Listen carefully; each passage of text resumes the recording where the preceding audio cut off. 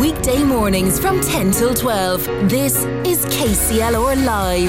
Yes, good morning. Well, here we go again. Another week. A good week though. Weather's looking absolutely fantastic. Monday, the 4th of September. I can't believe if I told you that there was two massive festivals taking place over the weekend. One in the middle of a desert in Nevada and one here in the Midlands of our own fair green isle. And that one of them would be completely mud-sodden and washed out. You wouldn't have thought it would have been the Burning Man Festival in Nevada, would you? I'm glad to see everybody had a fabulous weekend at Electric Picnic. Great weather. The clean-up begins. I'm sure they'll get everything sorted out. But if you're heading away from the festival today, do drive safely, because obviously road safety is a big part of what we're talking about this morning. Paul Donohoe is the roads policing inspector, and he joins us in the wake of reports highlighting a huge recent increase in the number of deaths on our roads. It is one of the National Slowdown days today, so we'll be finding out about those recent figures and encouraging everybody again to be mindful when they are on the roads. Jen Hogan, well, Jen is a journalist and a mum of 7, and with the Minister for Education, Norma Foley, saying that she'll back primary schools that wish to ban smartphones, we get to hear what Jen thinks of all of that. So also, Samantha Rawson is here for the Canine College just after 11, and Dr. Tig Crowley joins us because the government has expanded the free contraception scheme. But what will this mean for those wishing to avail of it, and indeed the GPs and pharmacies that will have to administer that scheme? Dr. Tig is here just after 11:20 this morning. Text and WhatsApp lines are open. You can free phone us on 1890 96 96. The Dinner's Ready text on WhatsApp line is 083 306 96 96. And you can email KCLR at kclr96fm.com. Etna Quirk is back in the hot seat this week. She's there ready and willing to answer all of your queries and texts. But first of all, this morning, very delighted to be joined in studio by Councillor David Fitzgerald with an exclusive announcement this morning. David, thank you very much for coming in. Is it good news, bad news? Do we say congratulations, break a leg, because you've stated this morning that you're going to run in the next general election? Well, I said to good morning, and good morning to your listeners. I said to you and others on this programme that once we knew what the Electoral Commission was going to do with the Carlow-Kilkenny constituency, I said I would make my mind up, and I would tell people what I was going to do for the forthcoming general election. And so this morning I'm honoured and delighted to be able to announce that I am putting my name forward to seek a nomination to run for Fine Gael in the next general election. It's a big decision, but also for me a decision that I haven't taken lightly, and one that I would hope to bring to the members of Fine Gael and ask for their support in the months and weeks ahead. Well, I mean, you first ran for a local election 2009, I think, elected at the first attempt, as it were. So, I mean, good track record in that regard, good experience, but a different challenge running for national election as opposed to local. I've always said that the local government, firstly, local government has been a huge honour and privilege, and I want to thank all the people who have supported me from day one. I've always been a huge supporter and advocate for local government, and I think it's important that local government continues to have an important role and is strengthened. But to step up to the Dáil level is like going from junior hurling to senior hurling. It's a bigger game. It's a tougher game. It's you need to be well prepared. You need to be prepared for the knocks. I mean, politics is not an easy business. But that said, I have wonderful support, starting with my own wife Paula and my children, and a whole group of people beyond that who have been hugely supportive to me over the years, and we would hope to go forward and be there to contest in a real way for the nomination and ultimately for a seat in Dáil Éireann. We'll get on to some of the big topics in a moment, but interesting that you reference your wife Paula. What did Paula say the day that you sort of said, Paula, I think I'm thinking about this? Obviously supportive of the final decision, but would have been involved, I suppose, in that decision making process as well. Well, I suppose politics is very much a team effort, and nobody finds himself in front of the electorate without having a team, and the most important team is the one at your own kitchen table. And I mean, Paula, I don't think was particularly shocked when I said, Paula, I'm thinking of having a run at it, because she knows me so well, and she knows the level of commitment that I have to politics over the years. But I mean, you do have to have that serious conversation to say, well, look, this is now going to involve a huge commitment of time, energy, and money to go and fight a campaign. And I always say that the important thing about elections is you fight elections. I mean, you have to go out there and fight for your space. You have to go out there and show that you are prepared to do the work and stand up for the people who you ask to for their vote, and ultimately you're there to represent. So I will be very proactive as a councillor and as a candidate to say that it's important that you acknowledge the importance of the electorate, and that you show that you're willing to take on the task, and that you don't take their vote for granted, and that you ask everyone for their vote. So, it's a scary place to go into, though, as well, because we've seen such a change in recent years about the what would have been a previous separation between a politician's public and private life. That's obviously, those lines have become very much blurred. We've seen people turning up, maybe not necessarily with every TD's house, but at their own personal impinging on their personal life. It could be a big challenge for you as a family. Yeah, there's no doubt about that, and that's part of the serious conversation that every candidate should have with their own family and supporters before they put their name forward. But I've been a public figure for some time now. I've been prepared to get involved in debate sometimes when the debate is difficult and the issues are difficult. In fact, I actually think that the key role of a representative in Dáil Éireann is to deal with the difficult issues. The nature of government and governing is that you're faced with challenges, whether it be challenges around the cost of living, challenges around migration, challenges around housing and healthcare. These are challenges, and they involve making difficult decisions and trying to make the right decisions. And of course people want to lobby you, and people will be annoyed with you if you get it wrong. So I accept that, and I'm in putting my name forward, I'm also saying I'm prepared to engage with all voices within this constituency. I don't believe in a narrow definition of any political party. I believe I represent the centre ground of public life, and I want to be there to represent everybody and anybody who wants my support. I have consistently, as a councillor, taken representations from every corner of the community, and I will continue to do that as a public representative, because I believe that once you're elected, you're not elected for the people, just the people who voted for you. You're elected to represent the entire constituency that is there, that you're elected for. So this is as much about talking to the people of Carlow and Kilkenny, talking to all the different demographics and social groups, and saying to them, I'm ready, I'm willing, I'm hopefully able, and I want to represent you.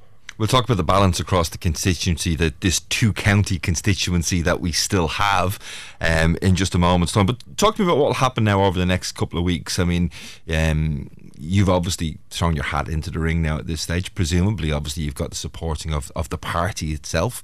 Does that still need to be ratified in any way, shape or form by the party? Well, that's not something you can presume, because the first thing to be a candidate for any political party is you have to be nominated by the members of that party.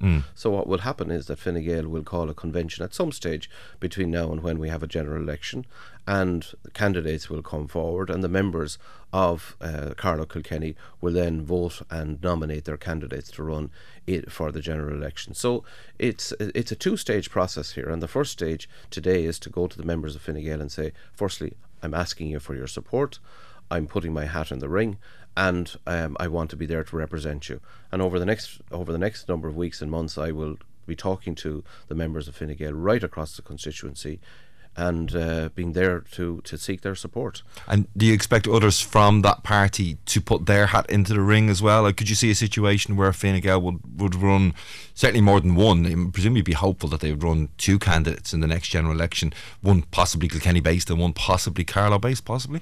Fine Gael have run multiple candidates in Carlow Kilkenny over many elections, so I presume that they will run. Fine Gael will run multiple candidates again on the next occasion. So I expect more candidates to be in the field, and I think that it will be then up to the members and the public to decide which of those candidates can be or will be elected into Dáil Éireann. I think it's also important to say that people should not assume that Fine Gael will win a seat in Carlow Kilkenny. I mean, we're going into this election without a sitting TD. The current TD, John Paul Phelan, has explained that he's not going to stand again. So this is new territory for Fine Gael, and we are going to have to work very hard to convince the voters to back us and to vote for us. And I think that there will be many factors, both local and national, on the table, which we'll have to face into. I mean, there's serious challenges around the South East Technical University. We have no campus in Kilkenny, and there is a danger that the Carlow campus will not get the investment that it needs to continue to be one of the leading academic institutions in the country. So we have to work to support the SETU, and to ensure that it is a full southeast-wide campus and college for everybody. Yeah. That's just one of many issues that are out there. And of course, last time around, Fine Gael only managed to get one candidate across the line and become elected. Would it be a concern for you if they did decide to run two candidates, one in Carlow and one in Kilkenny, that it might split that vote and make it difficult to get either candidate into the Dáil? No, I think it's almost inevitable that Fine Gael will run multiple candidates, whether it's two, whether it's three. I can't predict at this point in time. All I can do is go out and look for the support and look for the nomination of the party and its members. I think the electoral system we have, the proportional representation system, means that it's important that you have candidates who are in different parts of the constituency, and out of that then votes will move under the voting system we have, the single transferable vote, and a candidate hopefully will emerge that will be successful. But I think it's important also then at the end of all that whoever is elected, whoever the 5 TDs, whether they're Fine Gael or whatever party they are, that they fight to represent all the voices, all the people, all the issues that are within this constituency. And when do you expect that local selection to take place in terms of the party choices? Well, we're coming into a very busy election cycle. So we're coming into local elections, European elections, and potentially a general election all in 2024. So there are selection conventions going on already for the local elections, and I think they will have to be dealt with first before we get to a general election selection convention. So I can't give you a timeline on it at the moment, but happy to keep you informed when we know. Okay, so let's move a little bit further down the line. Let's presume we've gotten past all the selection processes. You're going to change roles from being a councillor potentially to try and become a TD. That's a rebalancing, I suppose, of the importance of the topics that you deal with. Which of the topics that you have been dealing with as a local councillor do you think are going to be the key ones that you're going to have to deal with and take to that national forum? The biggest single issue in Ireland today is housing, and as a councillor and as a Cathaoirleach, I set my hat into that arena nearly 6 years ago. When I was elected, in my election speech, I said that it is not acceptable in Ireland that any child would have to put on their school uniform in a hotel room or in emergency accommodation. Well, I mean, we've heard recently that some of those might be doing it in the coming weeks and months. Intense. Absolutely. In Kilkenny, that is not the case. In Carlow, that is not the case. Councils and local authorities and Kilkenny County Council, and I believe that this has been through a consistent approach by the elected members, of which I was one, and I will believe I fought for this more than any other councillor, that we actively address this issue and we build more houses. We've had lots of talk about the housing issue, about all the things we should do, but the reality of it is the only solution is that you build more houses. And we have had a hugely successful building programme at a local government level, and you will see on the edge of Kilkenny and on the edge of Carlow and right across the country you will see construction at an unprecedented pace underway right now. That is because the housing issue is the core issue within our society at the moment.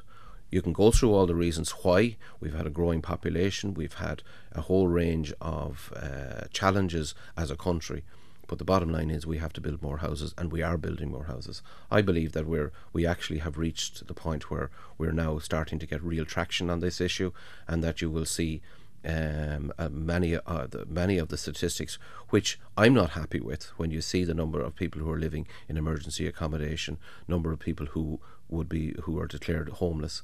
They're not acceptable. They're not acceptable in any society. I don't care what your political party is or political views.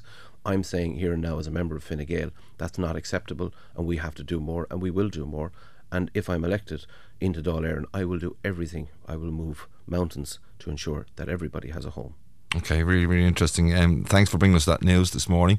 We were talking off air during the ad break and during the news. We don't know whether to say, is it good luck, break a leg, congratulations, but nevertheless, whatever way you want to look at it, Councillor David Fitzgerald, Fine Gael councillor, announcing that he is willing to stand in the next general election should that selection process and the party decide that he is the right candidate for doing so. Thank you very much for your time this morning. I look forward to keeping abreast of developments over the next couple of months. Get your text and WhatsApps in 083 306 9696. Let's ask a simple question, I suppose. Do you think David would be a good candidate? 083 306 9696. Councillor David Fitzgerald, thanks for your time this morning.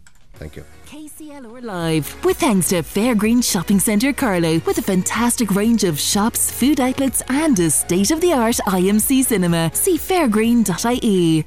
KCLR. You're welcome back. It's Brian Redmond with you on KCLR Live this Monday morning, the 4th of September. Yes, all of the kids are well back in school. Well, yeah, they should be.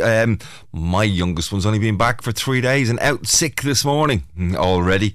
And she's genuine as well. She's not just pulling the wool, as they say, but it's supposed to happen at this time of year, isn't it? All the sniffles and coughs and colds when they all mix back with one another. But getting them into the classroom isn't the only challenge that's out there. How do you feel about them having access to smartphones?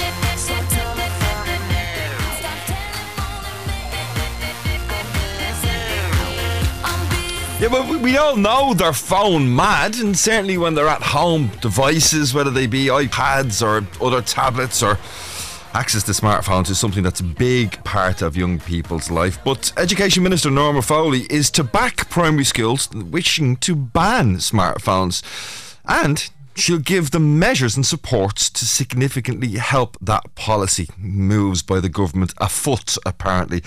Jen Hogan, not just a journalist, also a mum of 7, has her own thoughts on it, and she joins us this morning. Good morning, Jen. Good morning, Brian. How's it going? Great, thank God. Yeah, I mean, every child in the country has a smartphone at this stage, and is Norma Foley trying to hold back the tide, an inevitable tide that will no doubt sweep schools across the country at younger and younger ages, or is it a serious measure that's worth looking at?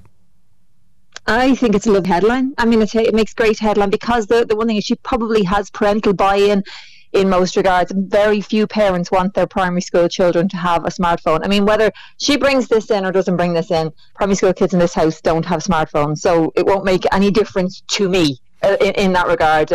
So I, as a mum looking at this, it makes little difference to me. I think we all are concerned about the impacts of smartphones on children. I think we're a little bit concerned about them getting access to phones younger and younger. But what I would say is when we look at how this is being sold and how this is being represented, it's not necessarily quite as accurate as it seems. The idea that a ban is being introduced, it's actually a voluntary code, so parents choose whether or not they want to sign up to it. I know she's going to offer support to those who want to do it, but the same thing, Greystones and Waterford, both of which got an awful lot of attention, and it's great. Anything that keeps our kids away from smartphones at a young age is only a positive thing, especially, when we have all the different worries that we have. But it is a voluntary code and it shouldn't be overstated. It does depend on parental buy-in, and I'm not sure going around the country that you will get parental buy-in ever. I don't even think you'll get school buy-in everywhere, because I actually spoke to a few schools about this recently. I was writing about it for the Irish Times, and one principal in particular mentioned that he felt it was an overstepping of the mark here, really, to act for schools to speak or to decide what children should be able to do outside of school. Primary school students aren't allowed to have phones in schools anyway, so I think that's a given. First of all, they can't have phones in primary school, so this is largely kind of stepping into making sure they don't have phones at all, so they don't have phones outside of school. And this particular principal felt quite strongly about it. One teacher came back as well to say, if we allow schools to dictate this now, and there is largely a belief, hang on a second, this is a good thing that we're keeping young people off smartphones. What happens the next time the school decide parents should be doing things a certain way? Like, where does it stop? Where do we draw the line? So, I mean, like I said, I absolutely am completely behind any idea which keeps children off smartphones as long as possible. I do think there are obviously exceptional circumstances. Sometimes maybe if a child has diabetes, the phone can be a medical device. Parents might have their own reasons for it, and every situation has to be kind of judged on its own merit. But what really, really bugs me about this is the idea that she's there saying that, that we're going to bring this in, or the idea that this is being sold as Norfolk, he's going to bring this in. There is a 2017 circular out there which asked schools to get rid of crested uniform, and things like iPads should be generic devices, to try and take the pressure off, the financial pressure off parents.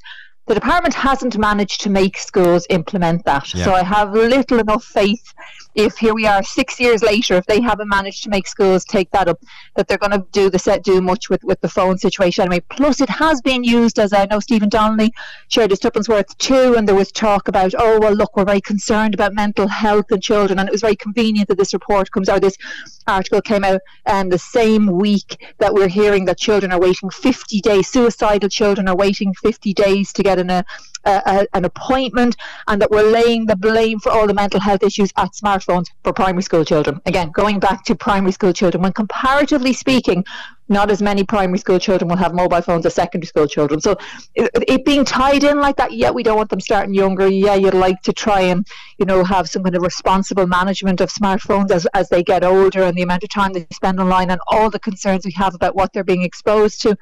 But don't dress it up as this is the solution to the failings and the shortcomings and the lack of provision and resources within CAMS and all that sort of thing. So I think the two things have been tied up, and it's quite mind-blowing that they've been kind of caught in together when they're separate things. But I do think it'll be harder to get buy-in right around the country, because I think you need, obviously, individual boards of management, individual schools, individual demographics, individual ideas around this.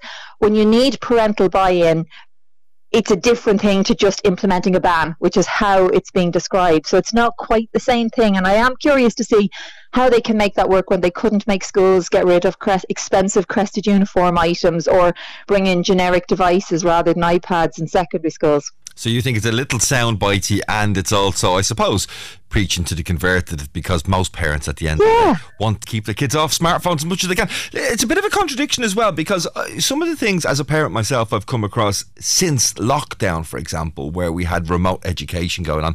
Just Friday gone, my own daughter, who's in 3rd class, came home, said, "Ma'am, I have to download the Seesaw app onto my device because we've now got a student's portal." Where do we balance this out? Because we know technology can be a great help to education, but yet we're trying to keep kids off devices. What way are we going to go with this in the long term, Jen? Absolutely. And I mean, that is the kind of laughable thing. And a lot of the problems that we're trying to rein in even now, kind of some of it stem back to school closures and back to the pandemic, when, when teens and kids weren't able to mix with their friends. And technology was amazing then for helping them stay connected to loved ones and friends, and even gaming. Who would have thought gaming could be their way to stay connected to peers and cousins and family, and just when they were feeling so cut off because it was so abnormal. And the dreaded Seesaw app, which so many of us will remember, and Aladdin and all these things, they do make life easier.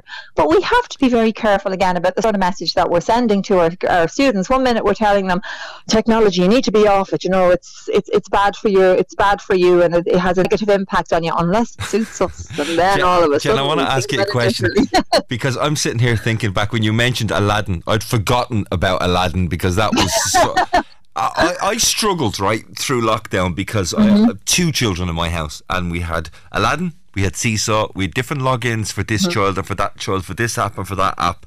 And I was, the little hair that I have left, I was pulling out right the way through lockdown. How, God's name, did you manage to manage all of that with 7 of them?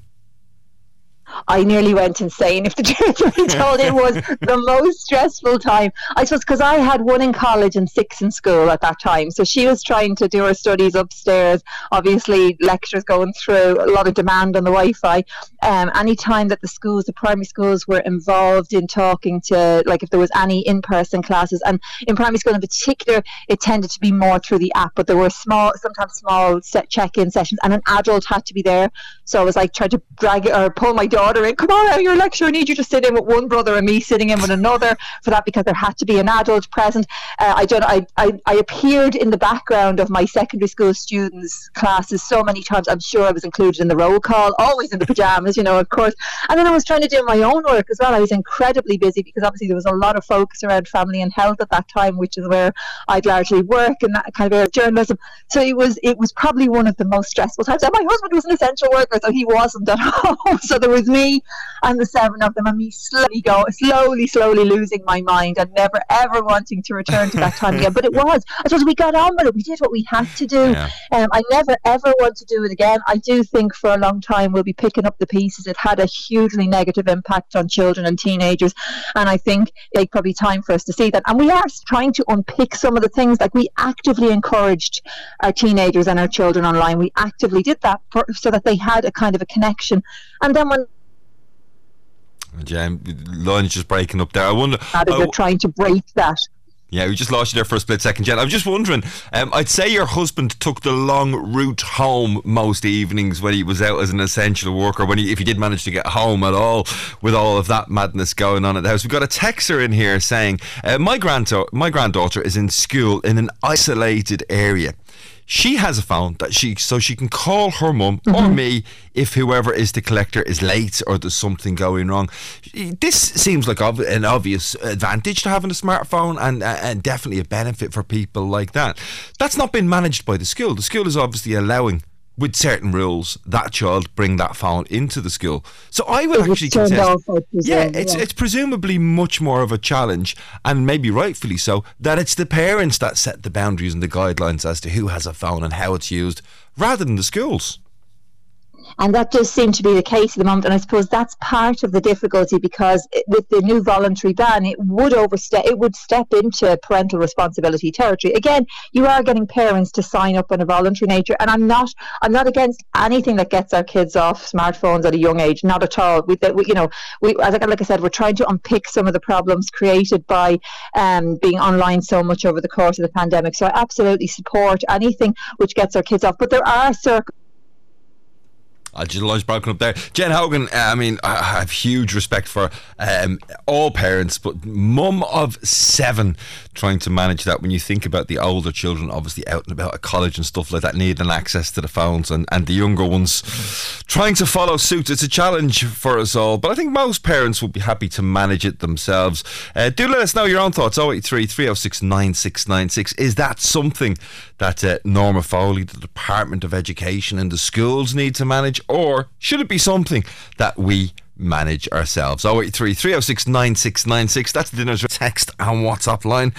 Yes, education, not just about giving kids smart devices or not, because by the time they go off to college, they'll definitely need them. Jess Lawson is the Marketing and Outreach Officer at SETU. CAO first round offers opportunities to accept or not, closing fairly soon. Jess will be joining us after this break to tell us about all of the things that we should consider. KCLR Live, with thanks to Fairgreen Shopping Centre Carlow, with a fantastic range of shops, food outlets and a state-of-the-art IM cinema. See fairgreen.ie. Carlow, Kilkenny, KCLR. Yeah, 24 minutes to 11 this Monday morning. We've been talking smartphones in schools. Good suggestion in from a listener. Why don't children who are attending schools at those younger ages, maybe isolated, maybe needing access to a phone, why not just use an old school phone, a dumb phone, I think we would call it this morning, so they can make calls and receive texts in the case of emergency, but they don't have access to all the social media accounts, etc. Very good suggestion, and one that makes, and maybe a lot of parents would consider that as well. Jim Lyons has been on. Good morning, Jim. Sort of combining a couple of the different topics this morning with kids going back to school and road safety. Just asking, when dropping kids to school in Greg Cullen, please don't park on the footpath at the rehab centre. People in wheelchairs trying to get in and out. Yeah, well, it's definitely a time of year for us to be mindful. Another text: children don't need smartphones. They can have a simple mobile phone, similar to the last message there as well. Ideal if they need to ring mum or dad. Well, maybe that's the way to go, and maybe the sensible people out there will come up with some sensible suggestions. Now, Tuesday is the completion of the first round CAO offers. Many people will have received some offers already. If they haven't, they'll be getting them fairly shortly anyway. Lots to consider, but telling us what we should be considering, Jess Lawson is the Marketing and Outreach Officer at SETU, and she's joining us now to give us all the key information and points that we need to deal with over those next 24 to approximately 36 hours. Good morning, Jess. Good morning, how are you? Yeah, all good. Did you enjoy the weekend? We did. We were busy answering questions, but enjoyed it nonetheless. Nice weather. Yeah, brilliant. Great. No matter what you're doing, it's better to do it in good weather. So, listen, tell us, those first round offers coming out, when will they all be completed? When will everybody have their first round offer? So, would have received their first round offer last week, so they should have all received them at this point, and then they'd have to have their acceptances in by tomorrow at 3 o'clock. So I'd say it's been a busy week or so at home for everyone, making decisions on what they want to do, or organising accommodation, or what offer they're going to accept as well. So a lot of conversations around the tables and trying to get things organised over the last week. I mean, obviously, that deadline, 3 o'clock tomorrow, there's a lot to consider when accepting an offer other than just which course am I going to take. As you mentioned, accommodation, transport, all the other facilities that would go around living away from home. What other considerations do people need to make, and what would you say to those that haven't yet managed to gather all that information to help them make those decisions? Yeah, absolutely. I think it's important to realise that there's more than just the offer that's on the cards as well. It is the financial aspect of it. Can I get there? Accommodation-wise, is there travel or buses that will get me to and from the college on time as well? And is it the course that I want to do? I suppose when you're looking for that information, it's probably best to contact the colleges directly, or you can contact us. We will point you in the right direction as well. But there's nothing as like either picking up a phone or WhatsApp or on that live chat as well to really get the information that you need that's individual to you, and see exactly where you're at and what maybe the option might be, or the best option might be for you. And if somebody decided for some of those logistical reasons that they didn't want to accept or couldn't accept that first round offer, talk to me about what they need to do by 3 p.m. tomorrow. So if they don't want to accept the offer, it's just don't accept it on the CEO. I think sometimes what we find, the students get really excited, they get their offer, and sometimes they forget to accept it on the CAO, and then they're looking for retrospective acceptances, and it can kind of be a little bit more messy. So the one thing is, if you're going to accept it, make sure you've gone on to your CAO and have accepted the correct course for you.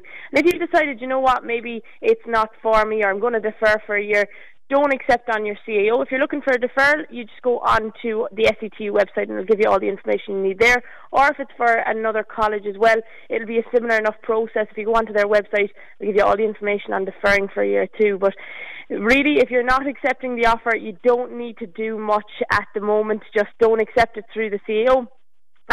But I think the one question we're getting a lot at the moment is, I've got my first preference, but I'm not going to accept it in the hope that I get my second preference in a later round. I think it's important for students and parents to realise that if you get an offer of your first preference, you can't be offered in any subsequent rounds anything lower on your list.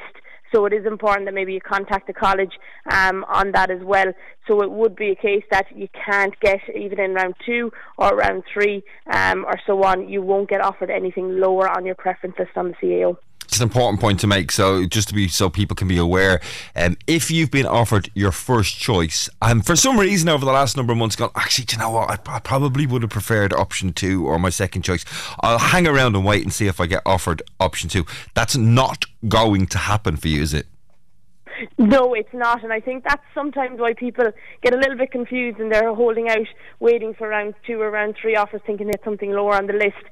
It can only happen if, let's say, for example, in round 1 you get offered your preference 2, and let's say in round 2 or 3 points may drop for your preference 1, and you can be offered your preference 1 at that stage, but you'll only ever be offered your highest preference, so nothing lower will ever be offered out once you meet the criteria and points for a higher preference Okay, so order. You might get something higher, but you'll definitely not get something lower. You've had a fabulous, series of ways that people can contact you. You've got all the usual facilities where people can ring the campus or email the campus. But we also heard last week that you've got I think it was 24 or 36 hours of web chat and social media chats available and things like that.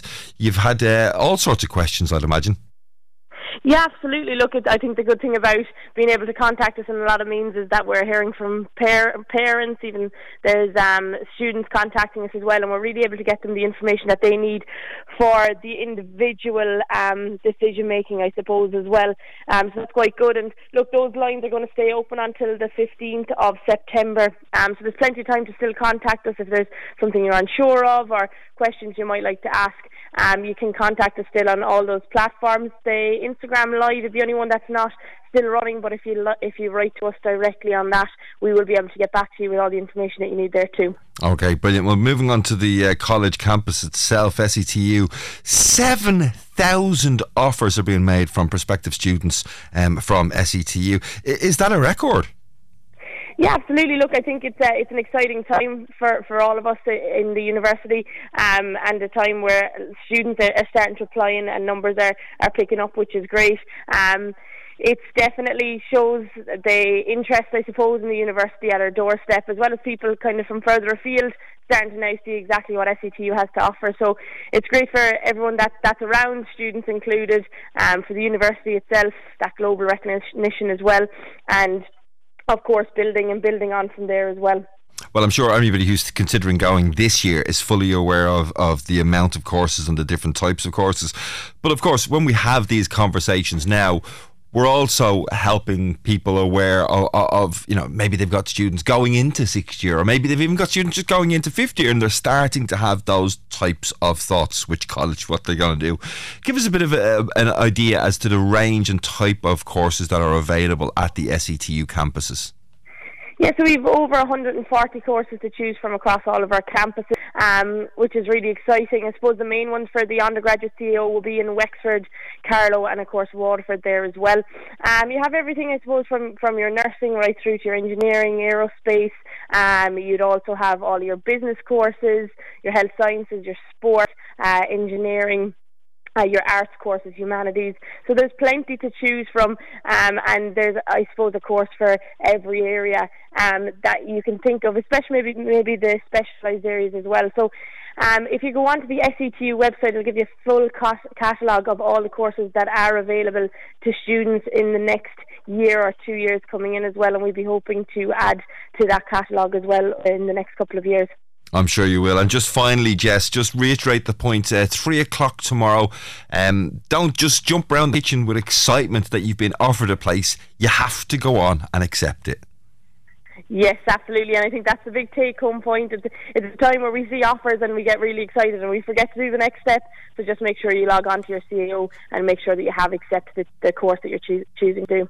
Excellent. Jess Lawson, an outreach officer for the Southeastern Technological University. Thanks for your time this morning. Exciting time for everybody, and made even more pleasurable by the fact that the weather is so good out there. I can't believe temperatures up to 26 degrees, and based on what I could see on the medium to long range type forecast, not much rain around till probably about Wednesday week. So I was thinking this morning I wanted to play a piece of music that had a little bit of those sorts of summer vibes, despite the fact that we're technically in autumn. Bit of reggae. Eddie Grant, I Don't Want to Dance.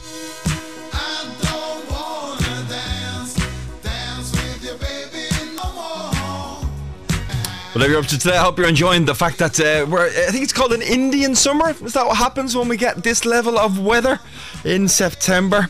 And maybe after a winter, I was going to say winter, that's a Freudian slip, after a summer of having the kids at home with you all summer long. Do you know what you should do this morning? If you've got the opportunity, I'm sure they're all off in school, just take 5 minutes. 10 minutes if you want. Go and sit in the back garden, have a cup of coffee, keep listening to us, because we've got lots more to talk to. After a short break, we're going to be talking to Paul Donohoe, the roads policing inspector, about the importance of looking after one another on the roads. That's all on the way after this short break.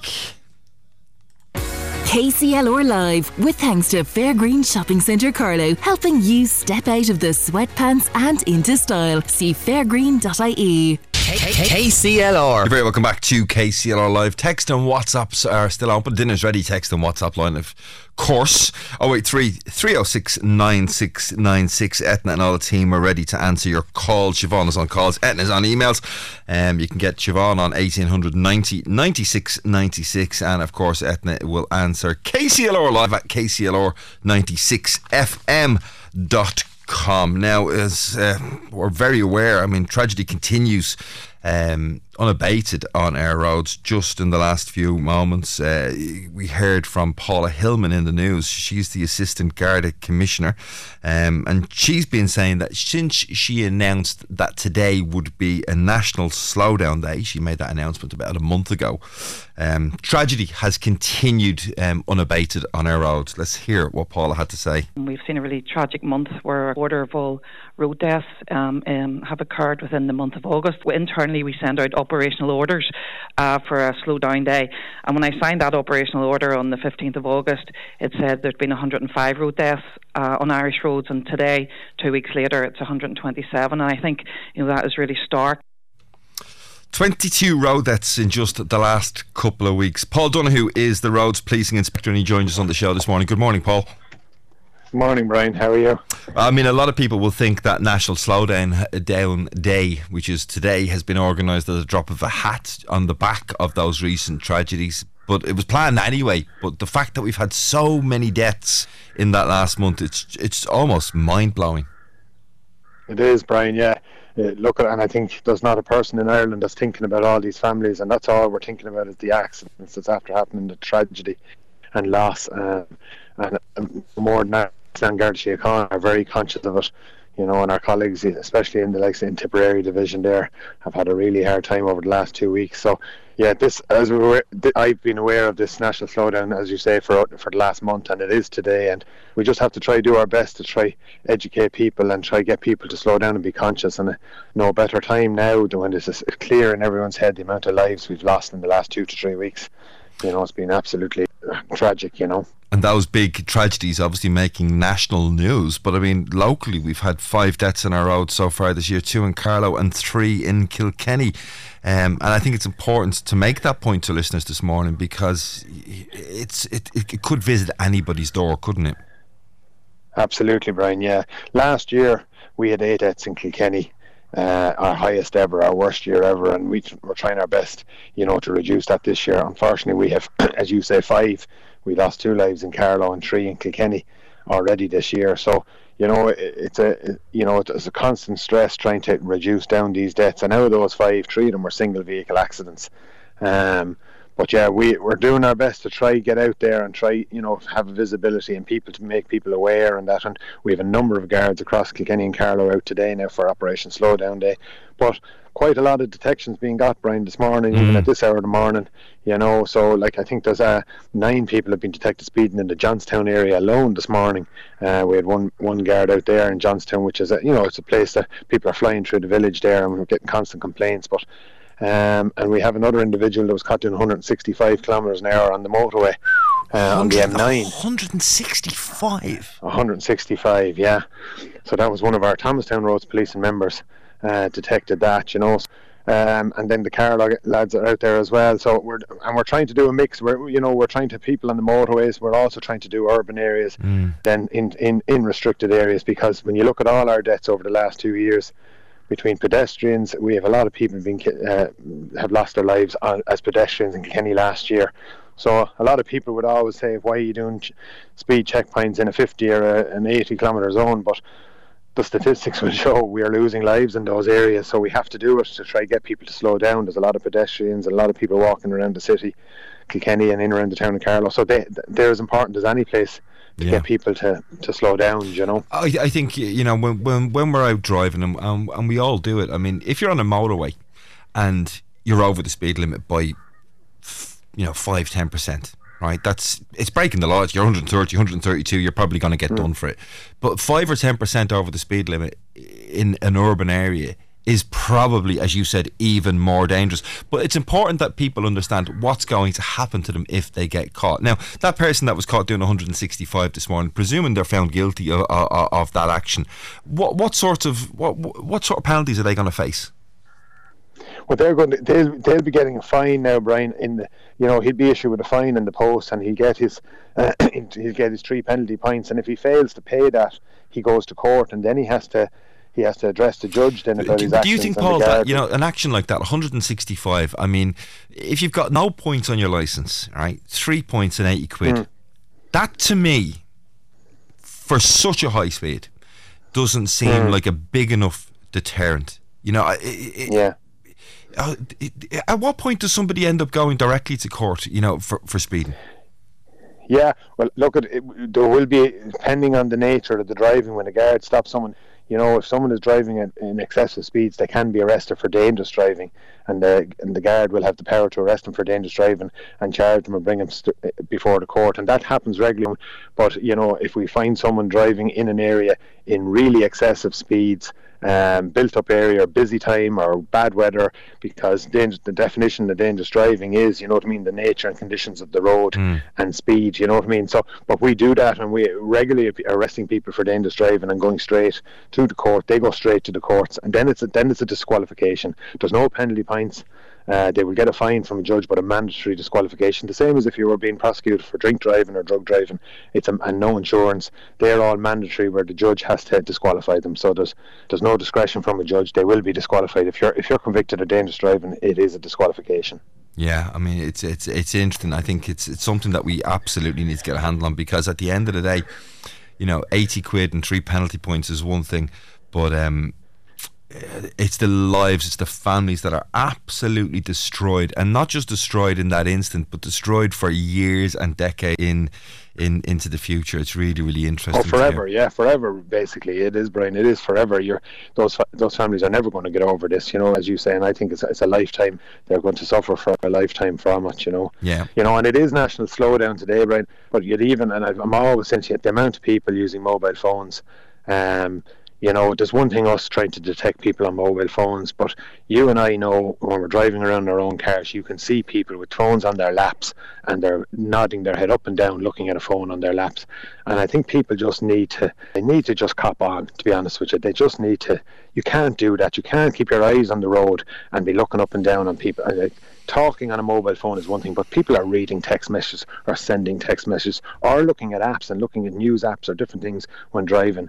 And this has to be a major cause in fatalities, and that if someone's out walking on the roads and they walk across the road and someone's on their phone, but they're not going to react, you know what I mean? So mobile phones is a major thing. The guards can only detect so many, because we have to be sure that they're on their mobile phone, but if you were driving around, and everyone will tell me they can see it. They can see people. They know people are on their phone with their hand down below the door. They all know it. It's hopefully we won't have many more tragedies. And that's the word. That's the thing, isn't it? I said many more. I would have loved to say no more, but it's likely that it will happen. Just make sure it's not you and your family. I think if we all do that, we've got a chance. Paul Donohoe, Roads Police and Inspector, thanks for joining us this morning. It's 1 minute to 11 o'clock. Edwina Grace will be here in a moment. KCLR Live, with thanks to Fairgreen Shopping Centre Carlow, with a fantastic range of shops, food outlets and a state-of-the-art IMC cinema. See fairgreen.ie. Thanks, Edwina. Did you get the barbecue out over the weekend? No, but I went to a gig. Oh, did you? Yes, Mummy and Daddy got to go out. Where did you go?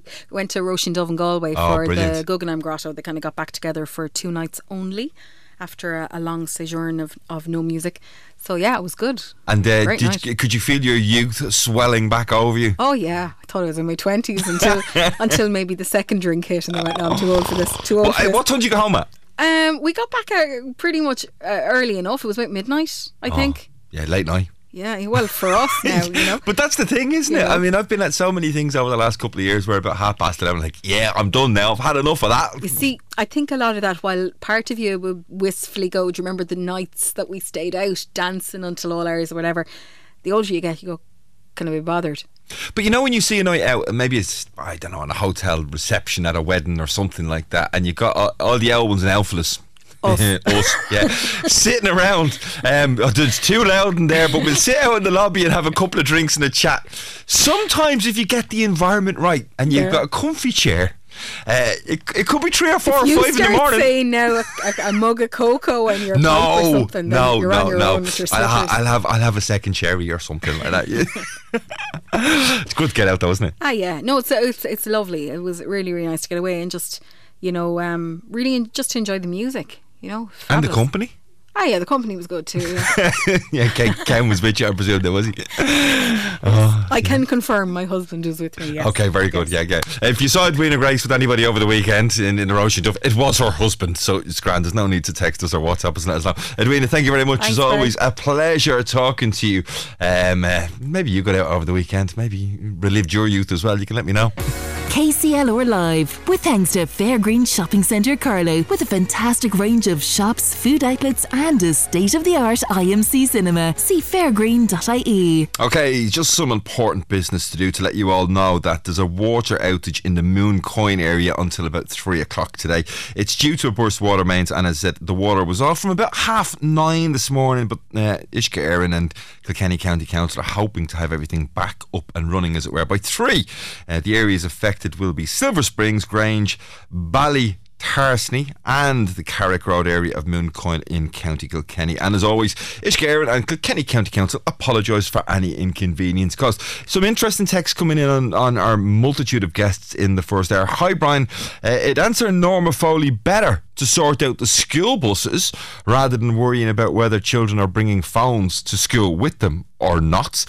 More important things, says Trish. Yeah, absolutely, Trish. And we were talking about that last week, a conversation that no doubt will continue. We'll look back into it again this week because we're hearing reports that there's even more children waiting on school buses in the Goran area. Hi Brian, in regards to roads and speeds and dangers, I can tell you that the link road from Tullow Road to the O'Brien Road seems to be a racetrack for motorists who have no concern whatsoever. The speed of vehicles on it is very shocking, and it was only once speed checked, apparently. I'm sure it was speed checked more than that, but you may have only seen it once. I've seen so many near misses from speeding here in Carlow. I understand that it's hard to check roads, but I know it'll be only a matter of time before somebody is seriously injured. And at a similar point, somebody else talking about Garda shortages, saying Garda shortages are too a big issue for our roads and streets, not just affecting crime on our streets, crime too, let's not forget, in particular in Kilkenny and indeed all over the country, says Paul. How many deaths are due to people not wearing seatbelts? We were talking to a roads policing officer, Paul Donohoe, there just before the news at 11, and apart from it being National Slowdown Day, Paul was also anxious to remind people about the use of mobile phones, but this texter also wants to remind people about using properly and at all times their seatbelts. And going back to our first and exclusive this morning, Councillor David Fitzgerald announcing that he is planning to run in the next general election. He sees housing as being one of the major issues. Well, Anne in High Street suggests that David should also have mental health at the top of his agenda, because mental health now much in the news, and says he'll need to address the dire services in Kilkenny, and particular tragic deaths while under this service. Lots of challenges for anybody in any sort of mental health strife, needing help. And don't forget, we've got a help page here on KCLR, kclr96fm.com/help if you want to check out any of the services that we have there. But a good point, Dan, and I'm sure mental health will be at the top of David's agenda also. 11 minutes past 11, time for this. It's a dog's life with Samantha Rawson. Samantha! She's in studio. I'm in studio on a lovely day. I'm going to try and stay away from the relationship stuff today. Yeah. Well, you can talk about it a little bit, because I am actually going to talk about relationship with your dog and tuning into your dog on National Slowdown Day. It's a nice little reminder to slow down with your dog, because dogs don't experience the world in the way we do. And we're so busy and so distracted and so caught up with our own stuff that we don't kind of remember that they need time to stop and sniff and listen and be alert. And they are very aware of perceived threats, and things that we take for granted, like a bag blowing in the wind, could freak out a dog.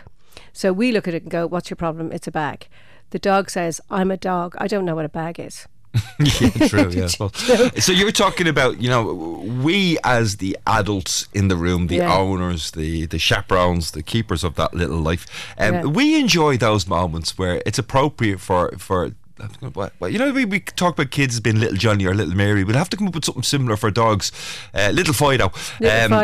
Or Shep. All dogs are called Shep. Yeah, that's right. Yeah. So it's okay for us when we want to relax. Yeah. To have time to sit there with Shep and pat the head and rub it, but when we go out, Brian, because you know when I'm dealing with clients and they might say the dog pulls on the lead or the dog does this or the dog does that, and I go, so how fast do you walk? Oh, I go for the walk. It's like it's a chore that needs to be done, and I bomb down the road.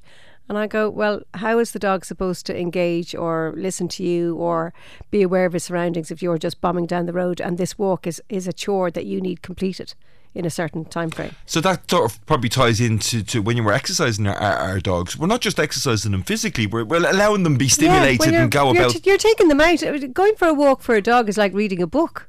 So some dogs are writers and some dogs are readers. So some dogs love to pee and scent mark and leave messages everywhere and communicate, and that marking is really important because it's how dogs communicate. But other dogs then love to stop and read those messages. And that's how they communicate with each other. So, you know, we have social media, we have radio, we have papers. That's the only way dogs can communicate with each other that they don't meet. Buy them a smartphone. Is reading those messages. Don't get me started on smartphones. When Samantha says don't get me started, you better not get her started. Because again, as a dog lover, it really breaks my heart when I see somebody out for a walk with a dog and there's no engagement. There's nothing. The dog is on the end of the lead. They've got their headphones on or they're looking at their iPhone, and again they're just on an exercise where they're walking the dog, but there's no relationship, there's no engagement. You kind of go, what's the point? If you wanted to go for a walk or run, leave the dog at home. You know, it's much better to sit down and spend time with the dog or bring him to a park and just sit on the grass with him. It's beautiful weather now for the next couple of weeks.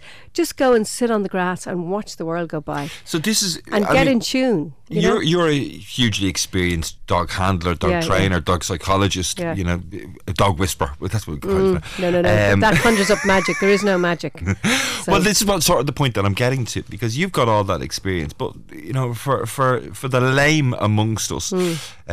how do we get that balance right between setting boundaries and setting standards, but yet now going out on a walk and letting the dog do what it wants? Yeah. Well, you can't be. It's a bit like being a parent. You can't be a disciplinarian every day of the week. Sometimes you've just got to chill out, and sometimes you've just got to go, you know what, I'm going to let that go. Because what's more important, is it spending time with your dog that you enjoy, or your dog being under perfect control?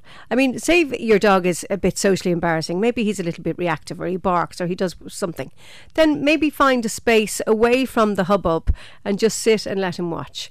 Or maybe just sit at home on the sofa and watch a movie together. It's whatever works for you. There's no rules, but really all dogs want is company and social contact. That's all they want. Do you think dogs like people watching? Oh yeah, they love people watching. Yeah, they love people. Well, especially with the little nervous dog. Like I was at a dog show yesterday in Athy, and I just sat on a bench with my dog, who's a little bit of a scaredy cat, and he just watched everybody. And he had a great time. So it didn't look as if I was doing anything, but I was actively training him because we were in a social setting and I was keeping him safe, and I was watching the agility, so I was having great fun, and he was safe and he was watching the agility and seeing all these dogs and realising that none of these dogs were coming towards him. So he was learning and I was learning because I was studying dogs as well. You know, you learn a lot by just watching. That's true. You just sit down, take the time, slow down. It's National Slowdown Day. Slow down and take some time and just spend quality time doing nothing with your dog. Okay, let's move on a little bit, because you're talking about, you know, you're referencing National Slowdown Day. It's a roads initiative, and very cleverly put together, by the way, Samantha, in terms of how you've done that with the dogs. But I know we hadn't prepped for this, but dogs travelling in cars. Oh, yeah. They can be another huge distraction for people on the roads. Yeah. What's the best way to secure, maybe be the wrong word, but to accommodate a dog in a car when you're going out on a journey? The safest way is a dog in a dog crate. I mean, I personally don't like dog seatbelts. I mean, I know there are seatbelts and there are restraints. I don't like them because they can cause frustration in a dog, and a dog can bite through them. And you have to be very careful that the dog is actually secured in it. I just don't like them. For me, my dogs always travel in a dog crate. Always. And even if you haven't got one of those estate cars where you've got obviously you wouldn't put a dog crate in a boot of a closed boot car, you know what I mean? Well, you can do if the boot is big enough. Because the dog is only going to be in there for a certain amount of time. If it's a long journey, say. I just had a thought actually. Sorry to interrupt. Yeah. Even if you've got a boot that's got a closed boot, most cars you can put the back seats down on, or even one of the back seats. Oh yeah, absolutely. So throw the back seat down, throw the crate into the boot. Yeah. The dog can still see and hear you. The other thing about travelling in a car is the crate doesn't need to be as big as it is at home, because the dog is going to be lying down most of the time. So at home, the dog needs to be able to stand up and change position and all that. So he needs to be able to move. So the guidelines for a crate in the house, the dog needs to be able to stand up and move around. In a car, you want him to lie down. So you don't really want him standing up and moving around. So a crate in the car could be slightly smaller than the crate in the house. And God forbid if something did happen, they're probably safer in the crate than they would be. Yeah, they're much safer in the crate because, again, I've spoken about car doors suddenly being open, or you stop to maybe go to the shops. You open the door if you've got kids with you. I mean, kids and dogs in cars are a nightmare. So the dog in a crate, if you're bringing the children and the dog, please put the dog in the crate, because children are not predictable and neither are dogs, and the two together is a disaster. So slow down and travel with care. Travel with care, make sure the kids aren't wearing their seatbelts and the dog is in a dog crate. Yeah, I saw a video that made me think of you over the weekend. It was a guy, a Scouser, a proper Scouse accent on him as well, which probably made the video just a touch more funny. He was I don't know what type of dog. It looked like a bulldoggy type dog, but it was a bit taller than that. Okay, right? mastiffy type. Yeah. Big dumb head on the dog, right? Yeah. He's been out shopping, right? Looking after his mate's dog, right? The dog had managed to knock the post box out of the front hall door and use it as a starting point to chew on the door. And when he arrived back to his house, here's the dog's head sticking out your man's front door. Oh my God. That dog had separation issues. But oh my God. And an expensive taste. That actually happened to me once. I was minding a client's dog and I left it in the garden. And it's very similar. And I came back and the side door was chewed through. All the way through. The dog, thank God, was sitting at the whole door. Yeah, well, at least the dog was still there. Samantha, as always, a pleasure having you in. Do treat your dogs mindfully and just as importantly, travel with care. Looking forward to having you in again next week, Samantha. Thanks, Brian. Take care. It's a dog's life with Samantha Rawson. It is a dog's life, but try and make it good for them. 11:20. It's Brian Redmond with you here on KCLR Live. What have we got coming up between now and 12? Well, Dr. Ty Crowley, the government has just expanded the free access to contraception scheme. But what will this mean for those wishing to avail of it? And indeed for the GPs and the pharmacies that will have to administer it. Dr. Ty Crowley will be here just in a few moments' time to tell us all about that. Also, we'll be hearing from Dr. Alan Sullivan. He's the Heritage Officer at Carlow County Council. And good news, Kilkenny Squash Club looking, I think, to encourage people to consider squash as a good exercise for those dark winter months, which are hopefully miles away. KCLR Live, with thanks to Fairgreen Shopping Centre Carlow, helping you step out of the sweatpants and into style. See fairgreen.ie. KCLR. Yeah, 11:23 now, this beautiful Monday morning. It's Brian Redmond with you on KCLR Live. Our text and WhatsApps continue to come in relation to all of the topics we're discussing this morning. That dinner's ready. Contact line is 083 306 9696, and continuing bits of advice and comment on National Slowdown Day. Good morning, Brian. Regarding slowdown on the roads, I think guards have a part to play in this and need to be out doing more road checks, and I'm sure all the guards across the country, Carlow and Kilkenny in particular, would love to be doing that. Of course, depends on resources, because you'll have other people wishing they were out on the beat more as well, but nevertheless, the guards, I have no doubt, trying to do their very best. New dates also for electric picnic next year will interfere with farmers doing corn or silage, perhaps, one listener suggests. Did the organisers of the event forget that? Well, it's one of the busiest times of the year, no doubt, in and around that whole area. I'm sure they were speaking to interested parties and have taken all that into consideration. And of course, nobody knows what the weather is going to be like. That will of course affect the time when the farmers will be out at their best. But I'm sure everybody who was at Electric Picnic this weekend will be looking forward to it happening again. At a similar sort of time next year. Well, almost 2,500 GPs and just short of 1,950 pharmacies have signed up to provide services as the government expands its free contraception scheme. The contraception scheme was available to people between the ages of 17 and 30. It's been expanded to 17 to 30 because it was only available to those up to the age of 25. Dr. Tig Crowley is from Airfield Medical Centre, and he joins us on the show this morning to tell us what he's going to expect with these changes. Dr. Tig, you're very welcome along to KCLR Live. Brian, thanks a million. Thank you for having me on. A 5-year increase in the age the age access to this scheme, is it going to make, you think, a big difference in the numbers of people accessing it? It will, Brian. In terms of contraception, I suppose it was envisaged, and obviously finances would have been one of the things initially that obviously governments and Department of Health have to think about.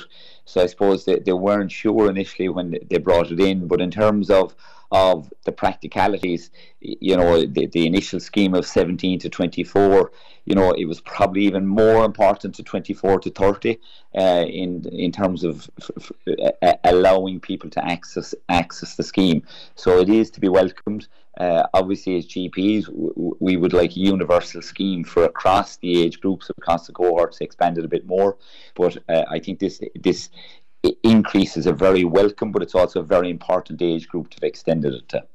My presumption is that the reason the government have rolled out the scheme in the first place is that they want to make sure that women who are engaged in sexual activity but don't want to become pregnant, who maybe struggle financially with accessing GPs, can avail of free contraception. But what about women who might be over that age bracket? Are the government in effect saying that, well, by the time you reach 30 years of age, you should be able to pay for it yourself? Why don't they just make contraception free to all women who might need access to it? Yeah, I wouldn't disagree with you, Brian, and I would prefer if it was a universal access programme across, but I suppose maybe finances come in and budgetary allowances. I suppose this is,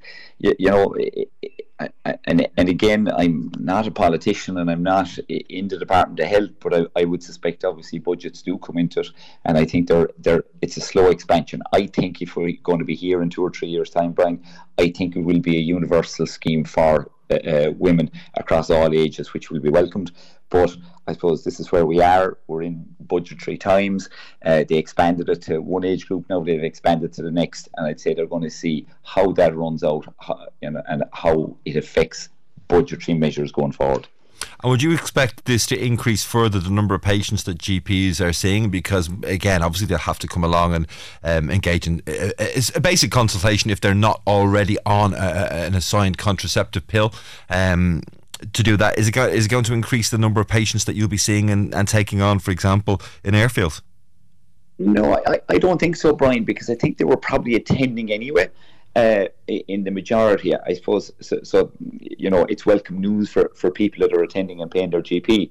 I suppose there will be an increase in the number of people attending, maybe that finance was a barrier to coming, and but I don't think that's going to be the big numbers. I think the big numbers were probably already attending their GP in terms of contraception, but I suppose we're in a zone, and obviously you're trying to balance access to your GP with providing a service.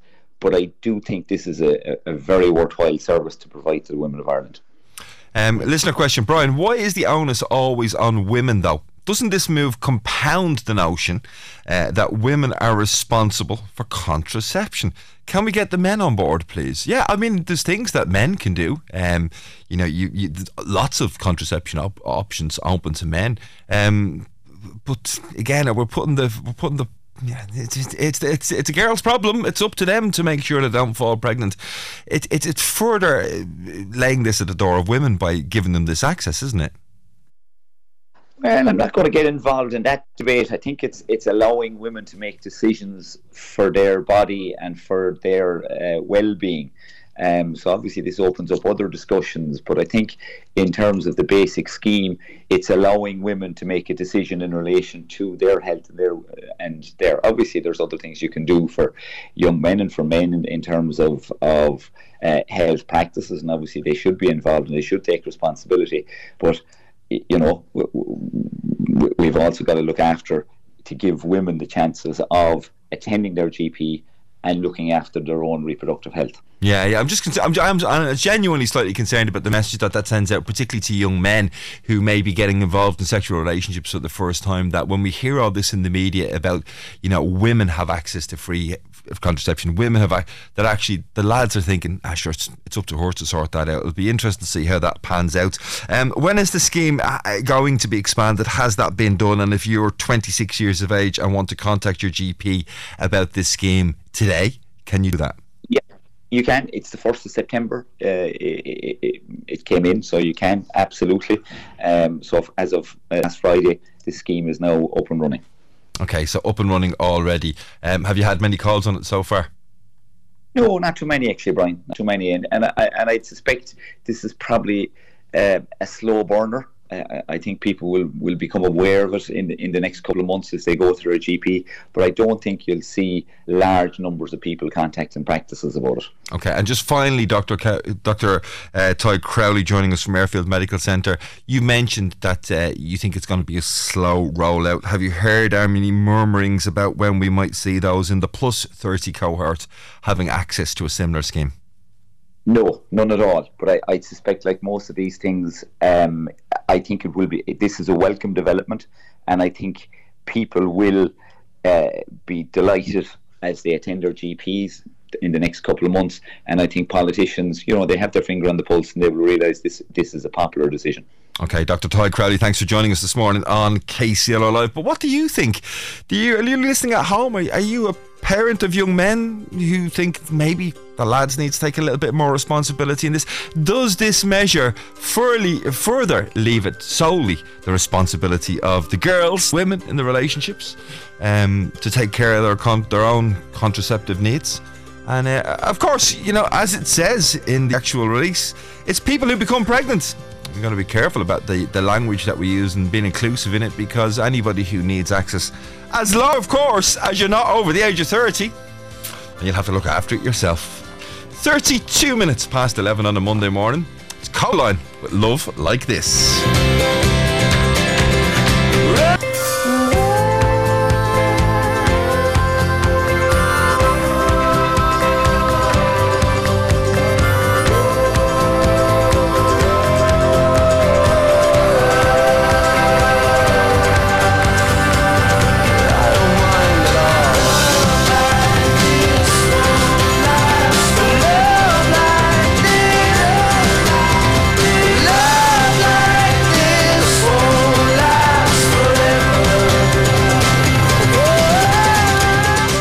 Line with Love Like This. 25 minutes to 12. Somebody texted me asking, can men get a free snip? Nope, apparently not at the moment. Mind you, somebody else told me they had an L Rusty Shears they could help out if needs be. But no, it is only available to women. Yes, or those who identify as women also have access to contraception. It's confusing, but nevertheless it is available to all of those. The most important thing is the age group that you need to consider, only up to the age of 30. We're going to take a short break, after which we'll be talking to Liam Hennessy from Kilkenny Squash Club. Are you enjoying this in summer that we have, but wondering what am I going to do to keep fit during those winter months? Well, maybe Liam has the answer. KCLR Live, with thanks to the Fairgreen Shopping Centre gift card, the perfect gift for all occasions. See fairgreen.ie. KCLR. 22 minutes to 12 o'clock here this Monday morning. Squash. Not the orange variety, of course. Kilkenny Squash Club, despite the weather for the coming week looking fantastic, there's no doubt winter is just around the corner, not too far away. And if you've been considering what are you going to do for those cold, dark winter months when you're looking to try and keep active but don't really want to be out in the elements, maybe squash is the thing for you. I'm joined in studio now by Liam Hennessy from Kilkenny Squash Club. Liam, you're very welcome along in. Hiya, Brian. We were talking, I think it was back in March, to Brian Buggy, because at the time the Squash Club, we were talking about the history of the club, and you were struggling to sort of nail down premises. They needed a bit of a rejig and everything else as well. It got all sorted quite quickly after Brian, strangely, was on with us. Everything got sorted out from there. So, good news story. Oh, it was brilliant. Yeah, I mean, we were in the barracks for 40-50 years and just couldn't get back in after lockdown. Real disappointed, and we thought the club was dead, thought it was gone, and then Kieran's came along and they have 2 glassback squash courts and beautiful courts, and we're all back playing and we're delighted now. Yeah, big change. Talk to me about squash and indoor court sports. You got racquetball as well. Do you play a bit of racquetball up there? Or is it purely squash? It's purely squash. They're 2 different size courts. So are they? Yeah. The squash court is 2/3 the size of a racquetball court. Yeah, okay. So, you can't. So tighter, a bit more compact. A bit tighter, yeah. The ball's a bit deader. So, it seems to me, right, I've got to be honest with you, right, so when I see squash, you're looking at people sweating buckets, right, and you see people who are highly fit. Some of the fittest people on the world of elite sports will be squash players. That may be something that, when people look from the outside, could be a bit of an off-putting thing. Is that actually the case? No, I don't think so, because when you come in and you play a game of squash, you'll be put in against someone your own level, and you'll just play against each other, and you'll tire yourselves out fairly quickly. So it's once you're always playing someone at the same level, it's fine. And there's little tricks that you can do in squash to make the game slightly easier, because I know this, right? I'm going to show off now. When I was young, I used to work in a sports shop, and it was a proper sports shop. It wasn't just selling trainers, these, actually restring rackets and everything else. You can get squash balls in different speeds, can't you? Oh yeah, that's part of it. Yeah, so it'll depend on the heat in the court. The squash court needs to be hot, right? And ideally, when people that's the shock people get when they go in there first. The squash court is so hot, so you'll have the different coloured dots on the ball. Yeah. So they bounce more. So the more bouncy ones are easier to play with, aren't they? So if the court is colder, you'll use a bouncier ball. Okay, so if you're a beginner looking to start squash, what you need to do is you need bouncy balls. That's the most important thing that you have to get started off in terms of the games of squash. But since obviously the club has moved to Kieran's, those fabulous courts, you were also telling me you've got a lot of new women members and things like that as well. Yeah, so since we moved into Kieran's in the space of a few months, we've doubled our membership, and the big change has been there's been a lot more women joining. Yeah. So it's a real different dynamic in it now, and it's just a brilliant atmosphere.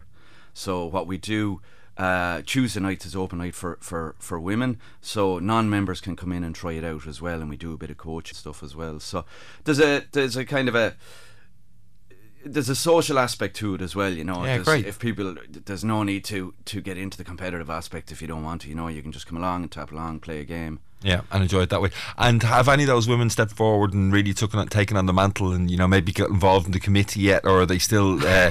There is absolutely, yeah. We have a lady representative, actually my sister Niamh Hennessy.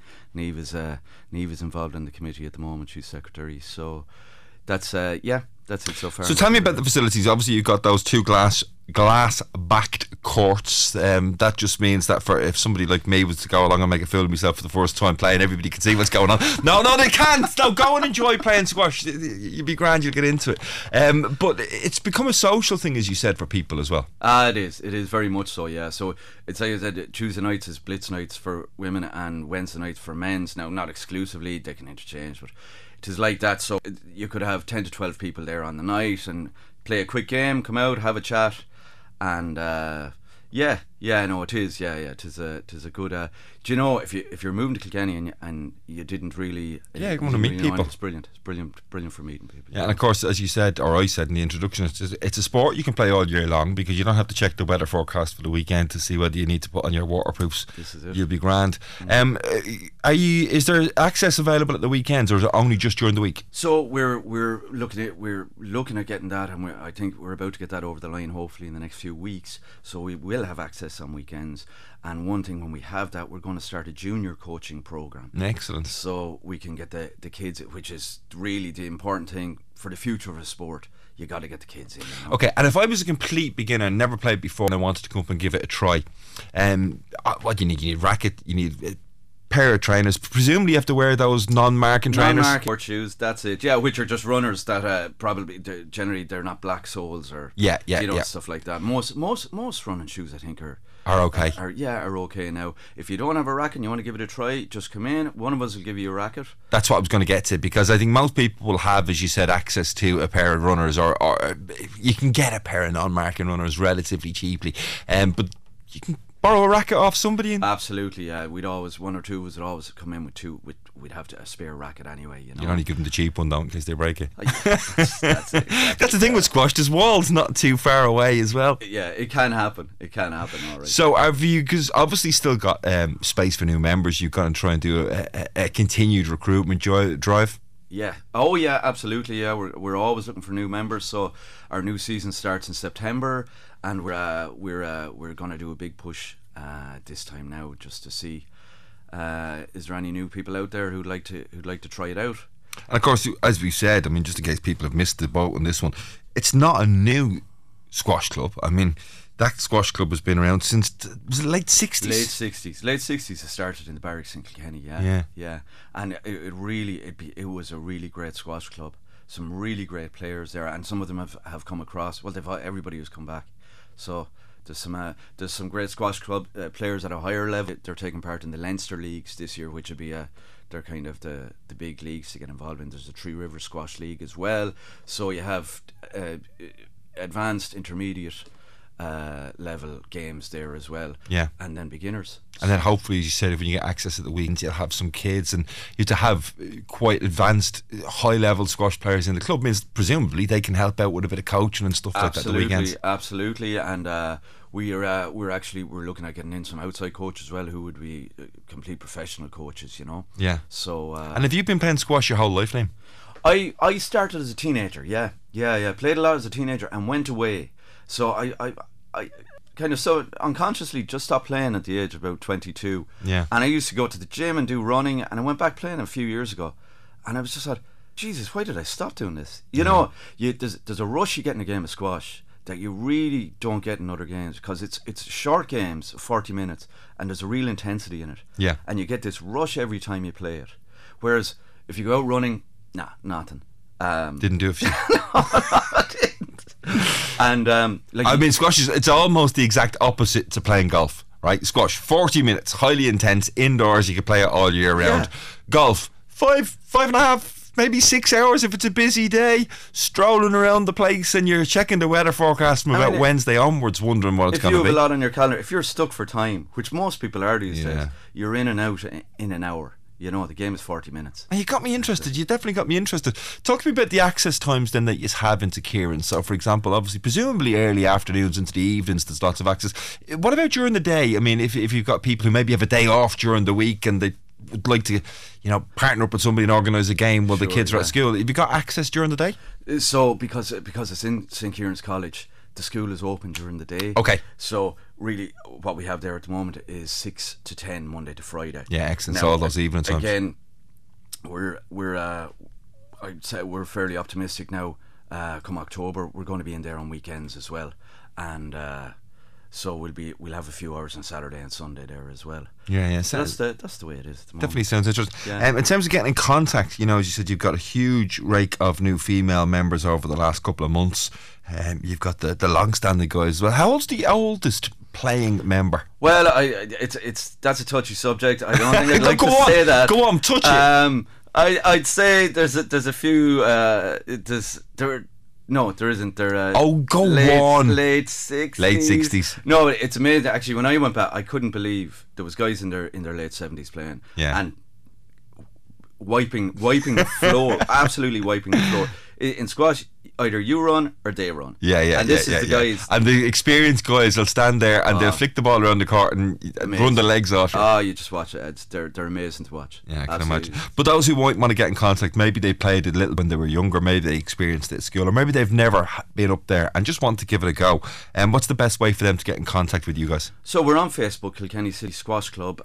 We've the email is there as well, kilkennysquashclub@gmail.com.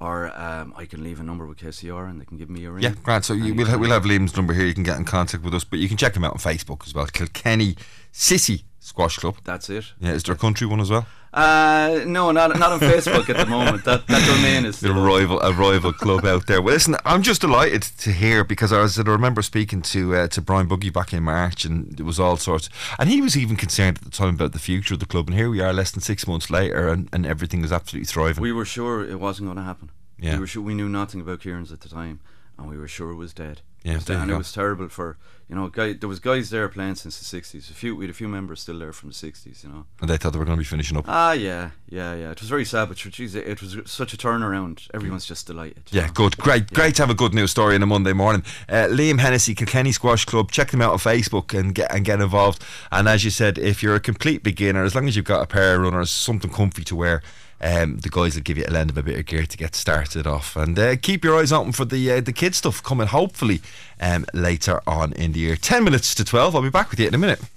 KCLR Live, with thanks to Fairgreen Shopping Centre Carlow, with a fantastic range of shops, food outlets and a state-of-the-art IMC cinema. See fairgreen.ie.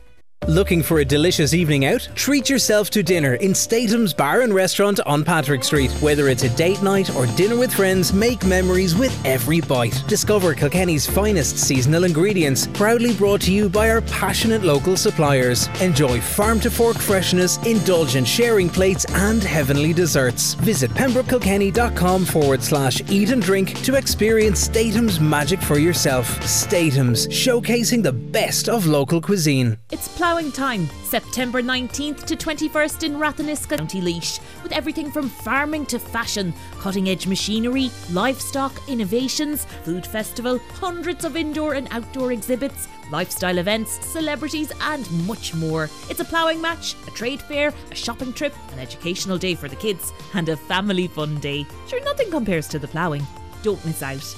Get the best rates and guarantee your ticket. Book online now at npa.ie. Carlow, Kilkenny, KCLR. It's Brian Redmond on KCLR Live this morning. 10 minutes to 12 o'clock this Monday, the 4th of September. I have to say thanks for all your text messages and WhatsApp messages and everything else. It's absolutely been on fire this morning. People saying, hi Brian, men certainly have to take responsibility for contraception too.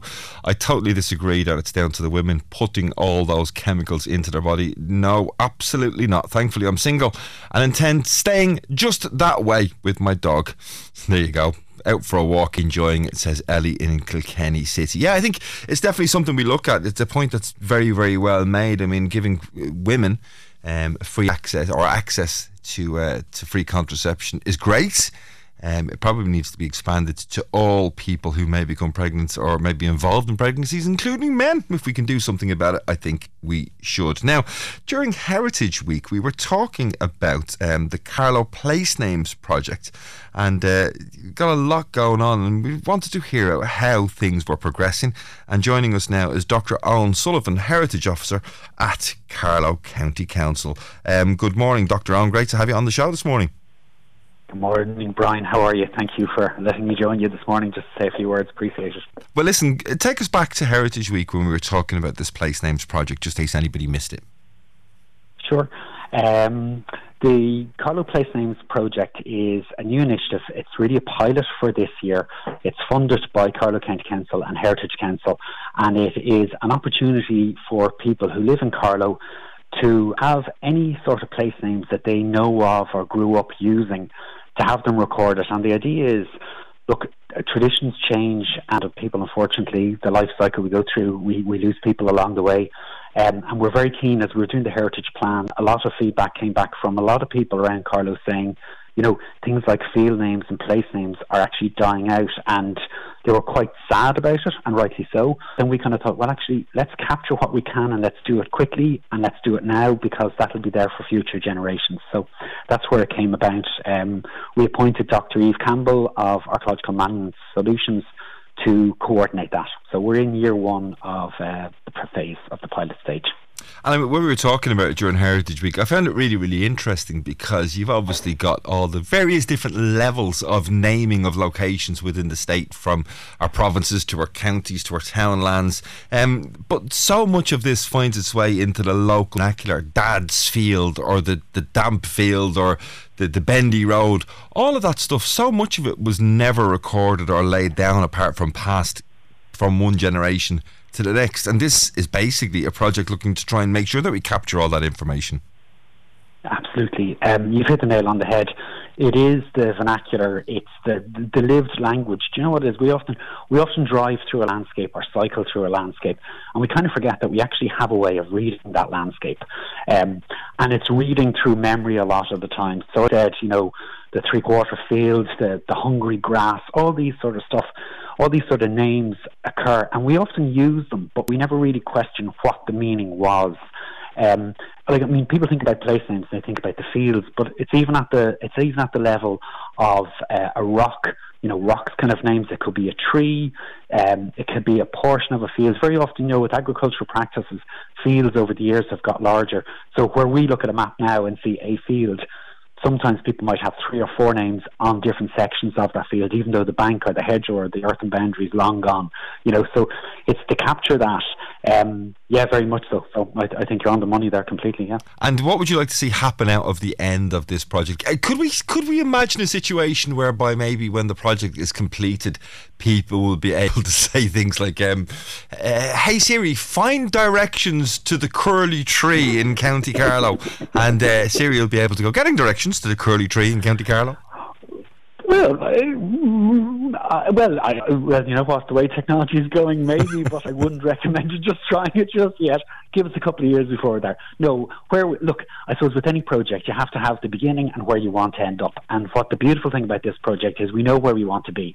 There's already existing government-funded website called Log On 'em, and they have a Metal page on that, and it was set up a few years ago where local communities can record their place names and put it on independently. So we thought if we could get somebody who has the geographical information skills, what's called GIS, if we could get somebody who has those skills to deal with the communities and just show them how to record the names. So in other words, we'll give you the map, we'll give you the record sheet, you need to put the location on it, and we'll take it from there and coordinate and put it all up. So basically the idea is anyone, be it somebody even doing genealogy, be it somebody in the diaspora out there from Carlow who, you know, maybe only knew a family name and didn't know much more, they can go onto this free website, we'll populate the information, and it might just help them get a link to what part of Carlow they were from. So there's many, many aspects, even down to researchers, you know, students who might be looking at this stuff as well. So it will serve many, many people. The main thing is, it's just to have it recorded that people don't feel, we've kind of lost another layer of our memory and our real feeling with the landscape, you know. Okay, and you've got a meeting coming up, I think, in the Palatine GA Clubhouse. That's it. Yeah, thank you, Brian. We certainly do. We've had 2 fantastic meetings for the last 2 Tuesdays. Our third and final meeting is taking place, as you mentioned, the GAA Clubhouse in Palatine, which is a fantastic place to actually have it.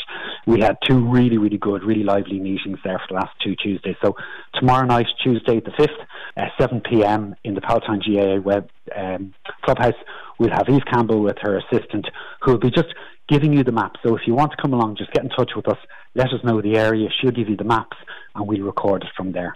And it's as simple as, you know, Eve having the maps there and somebody who's got that little bit of knowledge going along and say, Eve, you see that bit? That was called this, or I think my father always used to refer to that part as that, and you'll gather all that information up then from there and use it as needs be. That's exactly it. And the beautiful thing about place names is there's no right or wrong answer. That's the beautiful thing. And there's so much that people have in their knowledge, their local knowledge, that they probably take for granted. Yeah. And when they sit down with a map and actually 3 or 4 people chat, you'll notice the variations and a little bit of a bun fight of right and wrong. That's the fun of it. But you know what? Heritage is having the social side, having the chat. And if you come along to me tomorrow, that's what I really saw at the last meetings. There really were people having the chat, having the fun. And actually it's lovely when you get a couple of young people as well, because it's all about getting the intergenerational thing. Yeah, there were sounds fantastic. We're having a giggle. Well, do pop along to Palatine GA Clubhouse, obviously in Carlow. It's 7 p.m. tomorrow evening. They're looking to find out it all. And you know what I'd love for Dr. Eve to come in when she's completed the study and give us a list of some of the more unusual places or how she found the whole project. I think it's quite interesting. I have a feeling she's only itching to be asked. Well, she will be asked. Thank you for your time this morning, Dr. Alan Sullivan. He's the Heritage Officer at Carlow County Council. Once again, 7 p.m, Palatine GA Club. Do pop along and enjoy that. Thanks for your company this morning. Thanks to all of our guests. Thanks to everybody involved in putting the show together. Etna Quirk back in, answering the emails. Siobhan and all the same, answering the phones. And John Keane is up after the news at 12. And I'll be back with you tomorrow morning from 10. Take care. KCLR Live, with thanks to Fairgreen Shopping Centre Carlow, helping you step out of the sweatpants and into style. See fairgreen.ie.